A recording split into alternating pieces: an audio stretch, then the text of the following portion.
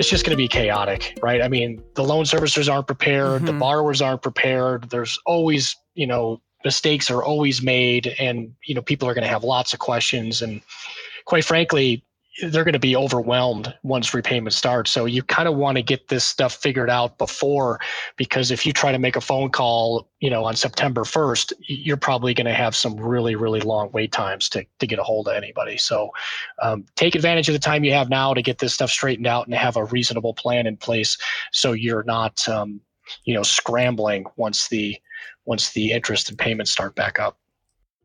That is student debt expert and VIN Foundation board member, Dr. Tony Bartels, with Dr. Rebecca Mears. And this is the VIN Foundation's Veterinary Pulse podcast, special student debt series. I'm Jordan Ben-Shia, Executive Director of the VIN Foundation. Join me as I talk with veterinary colleagues about critical topics and share stories. Stories that connect us as humans, as animals, as a veterinary community. This podcast is made possible by individuals like you who donate to the VIN Foundation. Thank you. Please check the episode notes for bios, links, and information mentioned. Hello, Tony and Becca. Welcome back with us. Hello, Jordan. Yeah, time to talk student loans again. Obviously. Yeah. Student debt series. Yeah. I think we have the most episodes around this series. Welcome, Becca. Hi, everyone. Really excited to be here. Yeah, we're really excited to have both of you here. You guys have been working so hard just trying to answer all of these student debt questions. And it seems like there's just been, of course, with all the news, a huge influx of colleagues. I guess we're doing our job because the colleagues are reaching out. And so, as always, let's dive right in. And this episode, we're going to be focusing on kind of a current hot list of questions that we have been seeing from colleagues asking about student debt. We recently sent out an email with this hot list, and we highly recommend that you sign up for our emails if you are interested in staying up to date on this. We will not email you a lot. We probably should email you more, just to keep up with everything. But let's dive right in. So first off, let's focus on the major student loan happenings, and there's been a lot of them.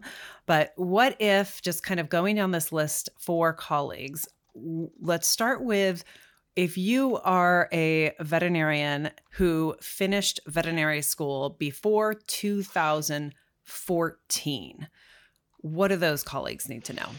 Yeah, so the first thing, the reason why that 2014 cutoff kind of exists has to do with how the student loans have evolved over time. And around 2010, there was a phase out of the previous student loan types that most people had, federal family education loans. So after July 1st of 2010, nobody received any new federal family education loans.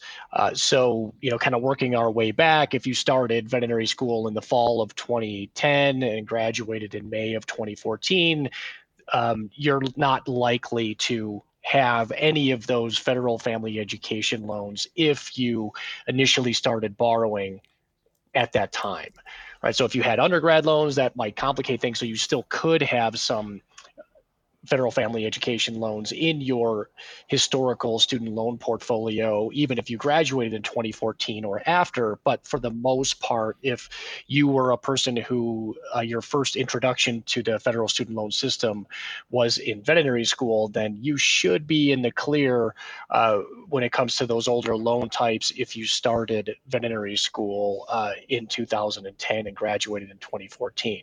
But for anybody that graduated before then or has any of those older federal family education loan types in their portfolio, then you really, really, really want to consolidate, right? You want to get familiar with the one-time forgiveness count adjustment. We've got a special infographic on the VIN Foundation website. It's got its own dedicated page, and there's also a one-time forgiveness count blog post that supports that. But essentially, those federal family education loans have have really been problematic when it comes to benefits and income-driven repayment plans and public service loan forgiveness. And this is a really unique opportunity to clean all of that up, right? So all of the repayment time that you've logged up until that point, even if you've got some income-driven repayment history on them or public service loan forgiveness time, which actually that's not even really possible on those older FFEL loan types anymore. But if you consolidate them, you'll preserve all of that income-driven repayment time and even earn some additional qualifying forgiveness time as part of this one-time forgiveness count adjustment. So it's a super beneficial time to clean up those older loans. You have to consolidate by the end of this year. So that was recently extended since I think the last time we talked about student loans on this podcast. So the opportunity to benefit from that one-time forgiveness count is until the end of this year. Right. And that's why it's sort of top on our list of things that colleagues should focus on right now, because that's the goal with really this whole roundup is sort of this hot list is what do you need to know right now? Because a lot of these things might be time constrictive, right?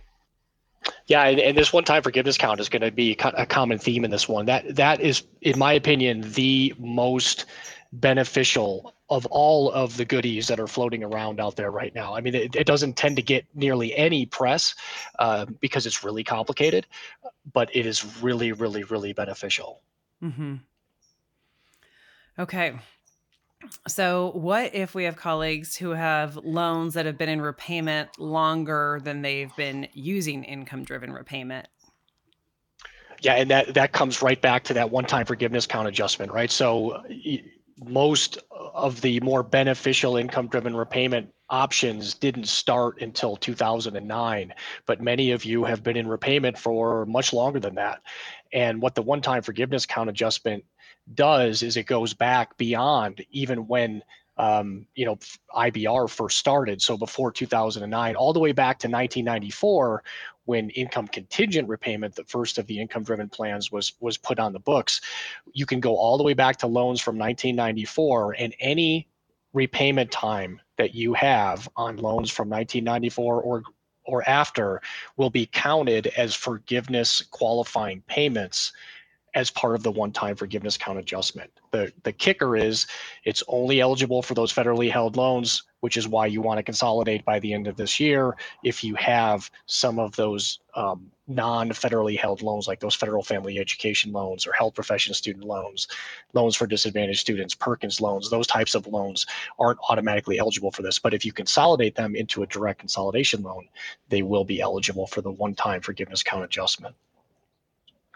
So what I'm hearing is take advantage of this. Absolutely. It is. I mean, it is crazy beneficial because the more forgiveness qualifying time you get, not only might you actually receive forgiveness if you've been in repayment for a long time, which some of our colleagues will, right? So if you've been in repayment for 25 years already, you're going to get forgiveness on your loans as long as they're the right loan types and they receive that one-time forgiveness count adjustment. But maybe you get 20 or 22 years or 23 years of qualifying forgiveness payments, which means you're really knocking on the door of being done with repayment, and it'll save you in most cases a lot of remaining repayment costs the closer you get to forgiveness with this one-time count adjustment. We're talking a lot about this additional time towards forgiveness, or this time that we've been in repayment. What if I'm not sure about how much time I've spent in repayment and I want to look that up? Is there a way to do that? Good question. We get that a lot. Absolutely. Yeah. So if it starts with what we call the student loan physical exam, right? So you have to go to studentaid.gov, the Department of Education website, where you applied for your aid initially, but it also is the place where you're going to find your student aid data file, which is the official record of all your federal student loan borrowing history. And there's a way for you to download that ugly file containing all of that data. It's a TXT file. You want to take that file from the studentaid.gov portal and put it in the Vin Foundation My Student Loans tool, right? That's going to show you all of your loan types. We'll break them down by the categories. It'll show you all the loan dates, so when you started borrowing those. And then we can start to piece together how much repayment time you have, right? So, unfortunately, the time that you've spent in school will not count towards the forgiveness count adjustment. But any time that you've spent in repayment and even certain deferment and forbearance time will also be counted as qualifying repayment time as part of that forgiveness count adjustment. So start looking for which loan types you have so you know if you need to consolidate, but also looking at the dates that are associated with those various loan types and thinking about when they first entered repayment at various points along the way. And if you consolidate them all together, the count that you'll receive will be the greatest count available, right? And this is where, a lot of us have some really tortuous pathways to and through veterinary school. And if I had loans from, 1999 and I took, I had a prior career doing something else for 5 or 10 years, and then I went to veterinary school, I've got loans from back in the early 2000s that might have 5 or 10 years of payment time on them. I can combine them with my veterinary school loans that might have 5 or 10 years on them as well, and I can add, I can add that together, right? So I'll get the greatest amount of forgiveness qualifying time based on the loan that has the greatest number of repayment months on it, right? So that's what makes this forgiveness count adjustment so beneficial. And one thing we've talked about before for sure is payee, and that there are a lot of changes potentially coming to payee. So if somebody is eligible for payee and if they're using payee, we've talked about there are things that they need to know. So let's remind them, what are those? Right. So just for clarification, I mean, pay as you earn, payee, I call it pay. It's one of the more beneficial of the income-driven repayment plans. It is on the chopping block, let's call it that. So there's been some changes proposed to income-driven repayment, and they are working their way through the system. So they've already made it through the negotiated rulemaking process, which is where they open it up and the public comments on them, and then they'll piece together all those comments, maybe make some minor adjustments around the edges, but then set an effective date, right? And that'll likely be in 2024, but we haven't seen that yet. But what that ultimately means is that we're going to see potentially pay as you earn phased out, meaning that you'll no longer have access to it if you're not already using it. So the good news is that if you are already using it or you're planning to use it, then you can keep using it, right? Anybody that's enrolled in Pay As You Earn when these changes take effect will be able to continue using Pay As You Earn for as long as you stay with it or until you reach forgiveness. But after the effective date, if you're not using it, you won't be able to get into it, or if you select out of Pay As You Earn for any reason, you won't be able to get back in. So it's one of those areas where you really want to know, am I eligible for Pay As You Earn? Not everybody is, right? So it has some special eligibility requirements that Vin Foundation My Student Loans tool can help you understand if you're eligible for Pay As You Earn. Then you want to see, am I using it? Right? There's a lot of people that think they're using Pay As You Earn, but when we look at their files, it shows revised Pay As You Earn or income-based repayment or something entirely different, right? So this stuff is really confusing. The details really matter. You want to know whether or not you're using Pay As You Earn, if you're eligible for it, and confirm that that is the plan that you're actually using with your student aid data file or with your loan servicer, and then decide whether or not it's the best plan for you, right? So with the Pay As You Earn phase out, we're also going to get some improvements to revise Pay As You Earn or repay, and those could be beneficial for you too. So you want to start to compare what these look like and thinking about, when repayment restarts and beyond, which repayment plan is going to be best for you. We hear a lot from colleagues that, wait, I didn't have to make payments during the whole pandemic, but I kind of wanted to get ahead of my student loans. So I went ahead and made payments. Should I have not made payments? Should I have saved that money? And a lot of them are surprised to hear that if they did make payments starting, from March 13th of 2020, they can get a refund, right? Yeah, absolutely. We find that every day, right? People that have either uploaded their file, and we've got alerts set up in there to detect whether or not you've been making payments during this pandemic forbearance period. And if so, we want you to be aware that you can request a refund of that, right? So you request that refund of any of those payments that you've made since the forbearance benefits began, which was March 13th of 2020. The loan servicer will provide you a refund of those payments. Now, that will get added back to your student loan balance, right? But when you're not accruing interest and we've increased the probability through the one-time forgiveness count adjustment and improvements to revised pay as you earn that people are going to reach forgiveness.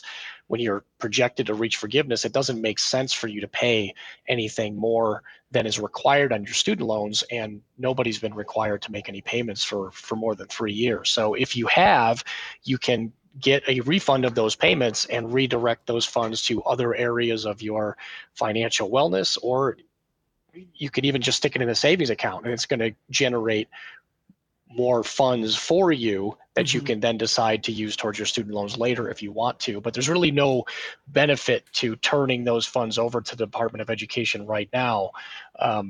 Request a refund if you've made a payment on those.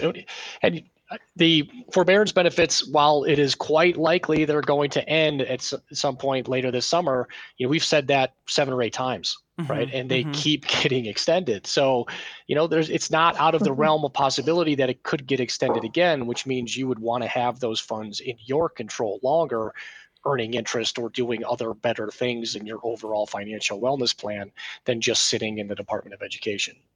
Well, especially with the high interest yield saving options right now, right? I mean, those rates are pretty high. Yeah, at minimum. But I also find that most of our veterinary colleagues are generally not terribly satisfied with the rest of their financial wellness, right? And there's way better things that you can be doing with your money besides putting it towards your student loans to shore up some of those areas. So is there a time frame that's sort of the deadline to ask for a refund? Yeah, that actually isn't entirely clear, but I suspect that once the forbearance benefits end, you're also going to lose that opportunity to request a refund of those payments made. So if you've made those payments, I would request a refund as soon as you can, but anticipate that option will go away as soon as the forbearance benefits officially end, which is likely to be later this summer, maybe sometime in August. Right. Okay. So another question that we get a lot is, a lot of people ask questions for those that are in an income-driven repayment plan. When is my renewal date? Right? That's a really, really hot topic. So what information do we have for colleagues about the renewal date for income-driven repayment plans? Yeah, so that's another one that's a little bit of a can of worms. But first place. A lot of these things seem to be can of worms. The first place to start, again, is that student aid data file uploaded into the VIN Foundation My Student Loans tool, doing that physical exam of your student loans. And if you expand the details for any of your loan types in the My Student Loans tool, you'll see an anniversary date listed if you're in an income-driven repayment plan. Right, so as long as you're using an income-driven repayment plan or change to one during the forbearance benefit period, then you'll have what's called an anniversary date, or other people call it their recertification date, the date that you have to provide updated income information to continue having your payment calculated based on your income. But nobody has had to provide any income recertification information during the pandemic forbearance benefit period, right? So for more than 3 years, people have either forgotten or they're dying to try to renew their income information, but the loan servicers aren't accepting it, right? So nobody has been required to provide this income information unless it would result in a lower monthly payment than you had previously using an income-driven repayment plan. Right. So many of you, especially some of the recent graduates, 2019, 2020, 2021, 22, many of you have had a $0 minimum monthly payment on your income-driven plans since you've graduated, and that will persist. Right. So nobody's been required to provide renewal information through at least the end of the forbearance benefit period plus 6 months after that. Right. So that's going to bring us into February of 2024, most likely, right? So anybody that shows an income-driven repayment plan date or an anniversary date for recertifying of less than February of 2024, you can pretty much add a year to the date that's showing in your file until you get beyond February 2024. And that will be your next renewal date, right? So if you've got a very beneficial or low monthly payment on your income-driven plan, you can enjoy that for, in some cases, a significant period of time, even beyond when the payments start back up, right? And then start to think about what that renewal will look like and how much that's going to generate by using something like the VIN Foundation Student Loan Repayment Simulator to see what your repayment will look like after you renew in 2024 or in some cases 2025.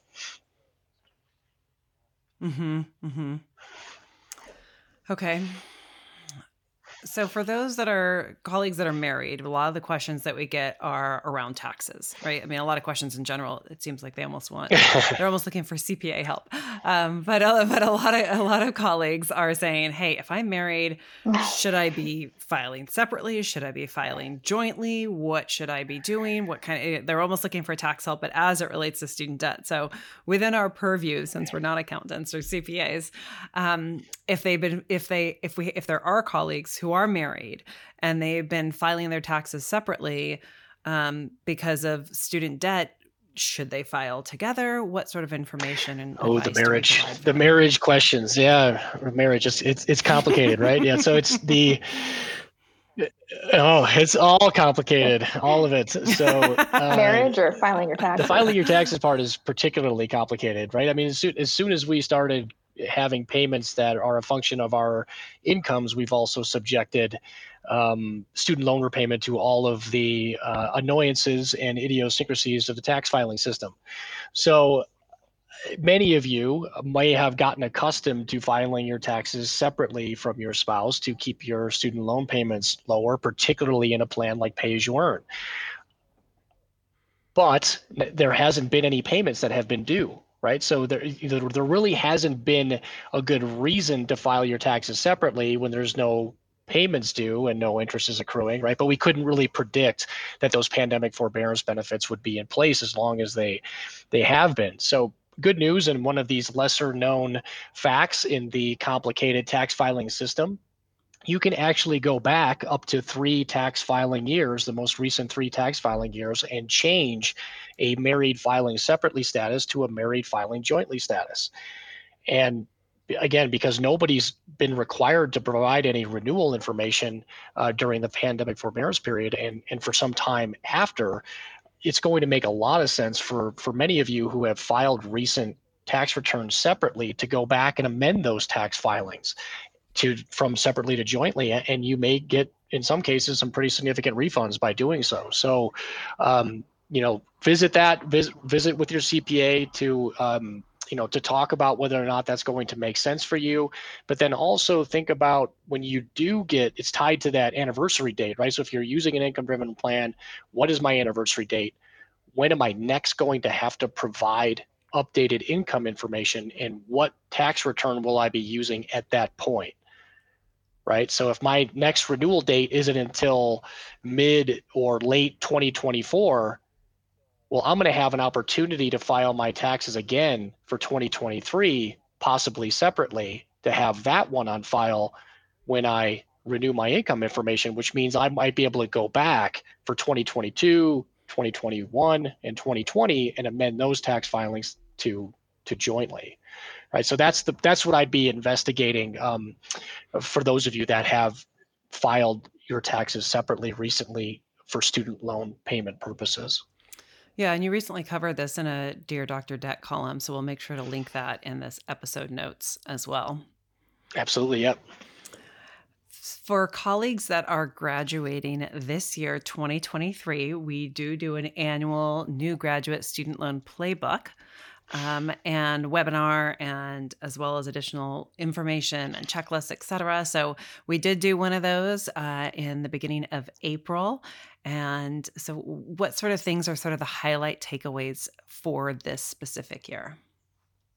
Again, coming back to the one-time forgiveness account adjustment. So those of you that graduated even this year or during the pandemic forbearance benefit period at all, this one-time forgiveness account adjustment can be extremely beneficial for you, particularly if you were one of those career changers or had some repayment time on loans from before veterinary school.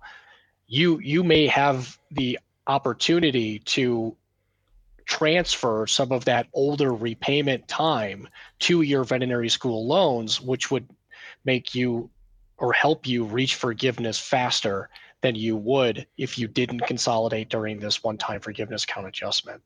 Right. So I would highly recommend looking at your loans. You should know whether or not you've had some loans from before veterinary school. The trick is whether or not they have any appreciable repayment time logged for them. But if they have some repayment time on them, then I would highly recommend consolidating them so you can impart that qualifying time as forgiveness time as part of the one-time forgiveness count adjustment. I would also consider 2023 may be the last graduating class who could conceivably have access to pay as you earn, right? So it's still available now, right? I don't know exactly when it's going to get phased out. Again, my sense is probably sometime in 2024, but that means you have the opportunity to choose it, right? And your class may be the last class, if you're eligible for it, to select pay as you earn as a repayment plan if it's the most beneficial for you. So that's exciting as well. For those of you that are also eligible for the new version of IBR, I call it IBR 2014, then we'll encourage you to actually get your loans into revised pay as you earn so you can benefit from the unpaid interest subsidy, and then the proposed changes to revised pay as you earn, which is going to lower the monthly payment and increase the unpaid interest subsidy, which is more beneficial for your loans in general, particularly as you're just getting started and your income is ramping up, will decrease your payments no matter what your debt to income ratio is, right? So even if your debt to income ratio is relatively low, you can still really benefit from revised pay as you earn in the short term here, particularly with the proposed changes. And then for those of you that are looking at forgiveness in the future, we're going to start talking about using revised pay as you earn and switching to that new version of IBR, IBR 2014 when the time comes, right? So there are definitely some changes coming to, especially for the very recent graduates who are more likely than not to be eligible for a plan like IBR 2014 or new IBR, which means you're going to want to start with repay and eventually switch over to that new version of IBR if it looks like you're going to hit forgiveness. So that's going to be something we're going to be talking about a lot. Only really pertains to new and recent grad scenarios. We did touch on that in the new grad playbook in more detail, so I would encourage you to review those materials if you want to learn more about that. Yeah, now all these things that we're talking about, our audience knows all the links will be in the episode notes. So take a look there. Those are really the hot list items, but we also have these quote unquote honorable mentions, AKA coming soon, or other areas of interest or topics, but ones that aren't as mostly asked as the other ones. So let's start with unpaid interest capitalization. So what's the latest on that's that? one of those changes that have already worked their way through the negotiated rulemaking process and will take effect on July 1st, 2023. Right, so we talked before about some of the pay as you earn phase out and the repay. You can think of those as still kind of working their way through the system and haven't had an effective date set yet. These changes to how unpaid interest capitalization is going to be treated had already worked their way through that entire system, and the effective date is July 1st of 2023. And for loans that are first entering repayment, they will not capitalize your unpaid interest or interest that had accrued during school.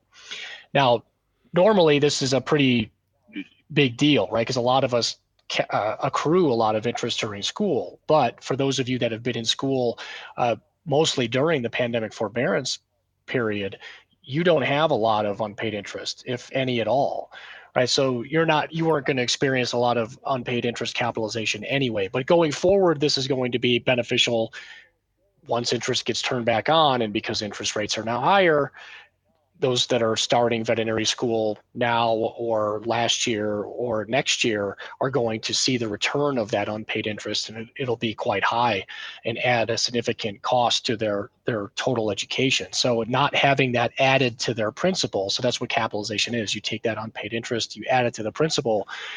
Not having that happen when you have your loans first enter repayment can save you significant amounts of interest over the course of repayment. There are some caveats to that, right? So only loans that are first entering repayment will not experience unpaid interest capitalization.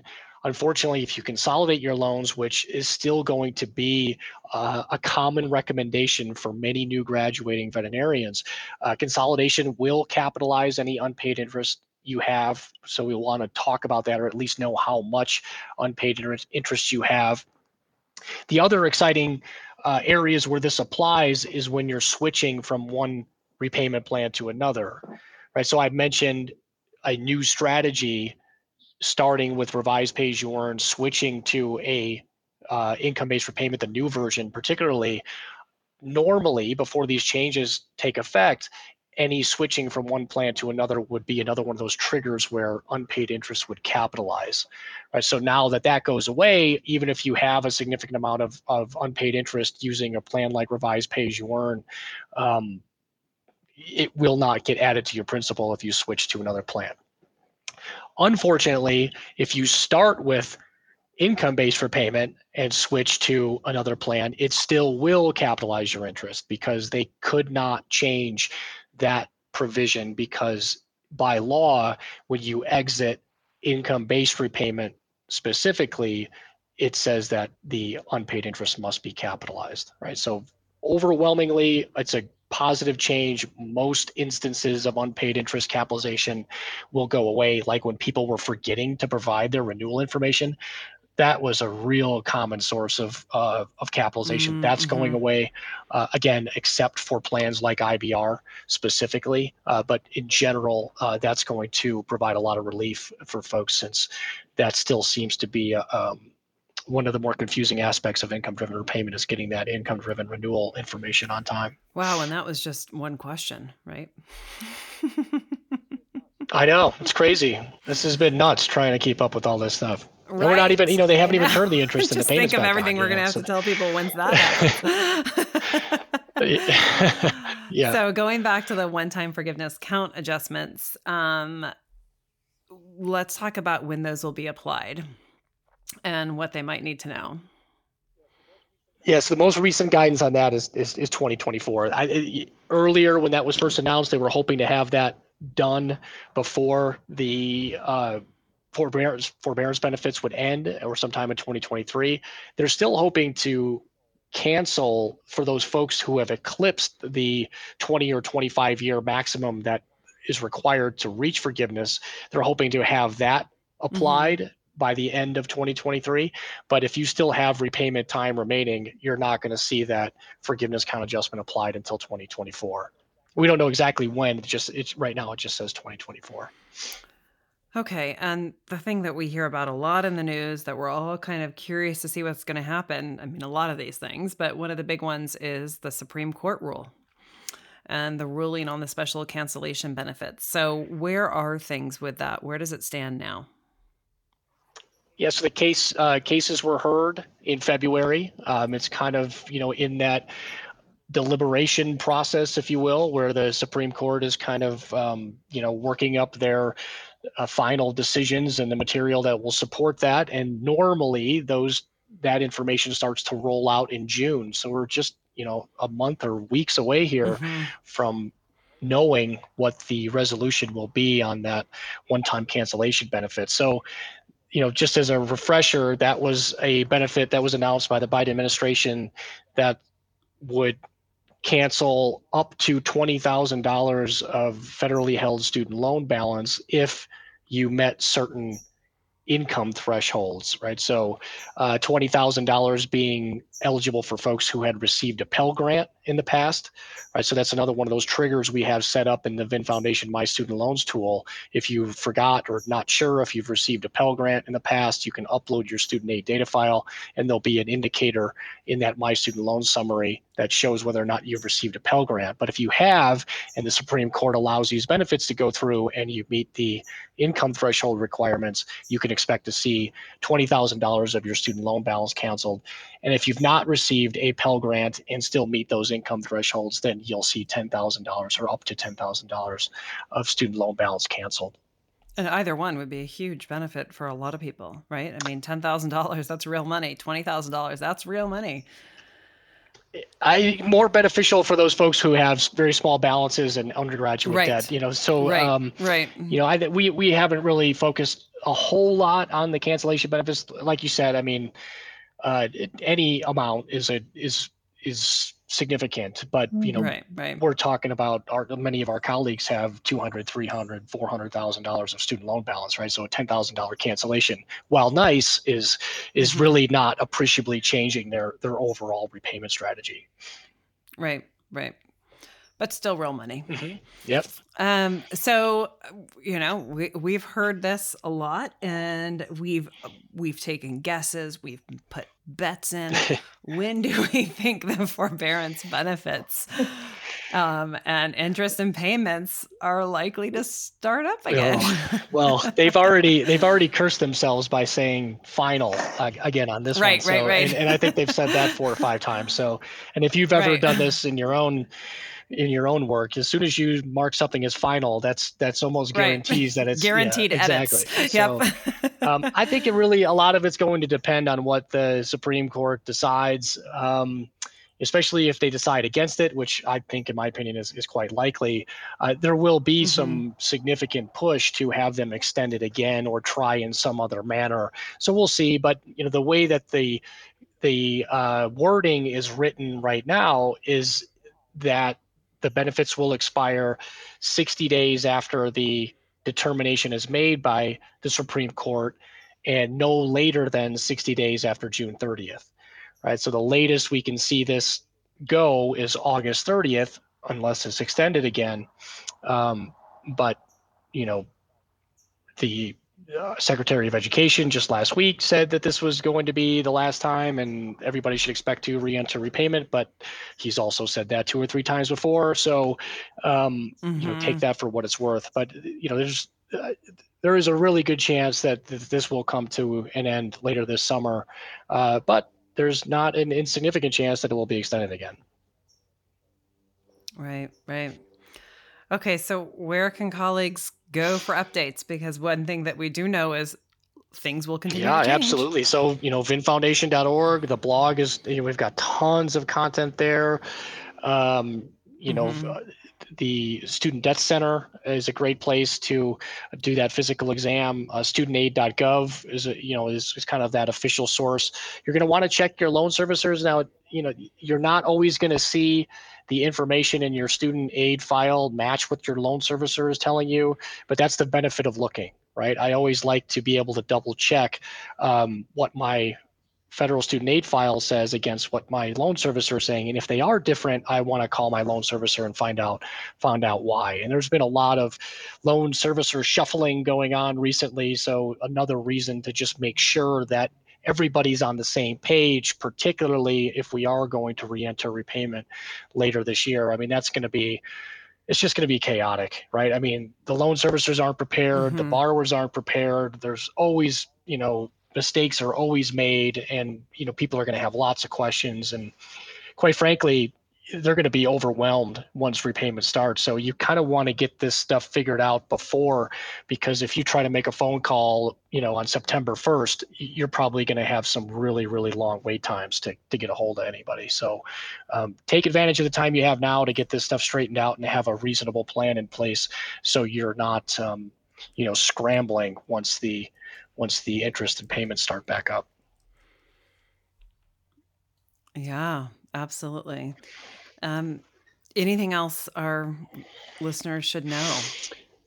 Oh, well, the only other thing I think that did make it into that email that'll be in the next one that we send out, whenever that is that the interest rates for next year were set, right? And they're going to be the highest that we've seen them ever in this structure. So veterinarians who are borrowing for veterinary school can expect to see direct unsubsidized interest rates at 7.05%, and direct grad plus rates will be at 8.05%.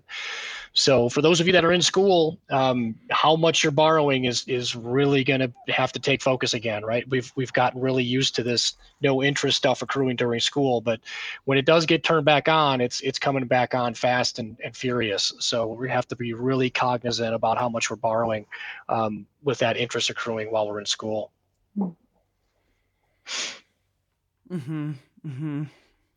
Okay. Anything else from you, Becca? I think the big thing is there's so much going on, right? Like, I mean, we're talking about all these changes, some of that have happened and some that are coming. And I think just trying to stay tuned with what's going on, and as you have questions, as you inevitably will, I have questions all the time. Let us know, right? That's kind of what we're here for, is to help work through those problems. And so reaching out to us at studentdebt@vinfoundation.org and letting us know what's kind of tripping you up and what you want to know about. Yeah. Absolutely. And Beck and I have both been really busy in the student debt folder where we provide that personalized assistance. And it's crazy how different the plans and strategies are based on your specific circumstances, and everybody's circumstances Absolutely. are so different. And it's really, you can really get nuts with this stuff, and we do, and with Mission good accomplished. with good, yeah, right, with good reason. I mean, there's tens and sometimes hundreds of thousands of dollars on the table just based on what repayment strategy you choose to embark on. So it's well worth the time to dig into this stuff and try to understand it and how it applies to your circumstances. Absolutely. Thank you both so much for joining us again. And I'm sure we will be back here soon with another update. Thanks, you guys. Absolutely. Thank you. Thank you.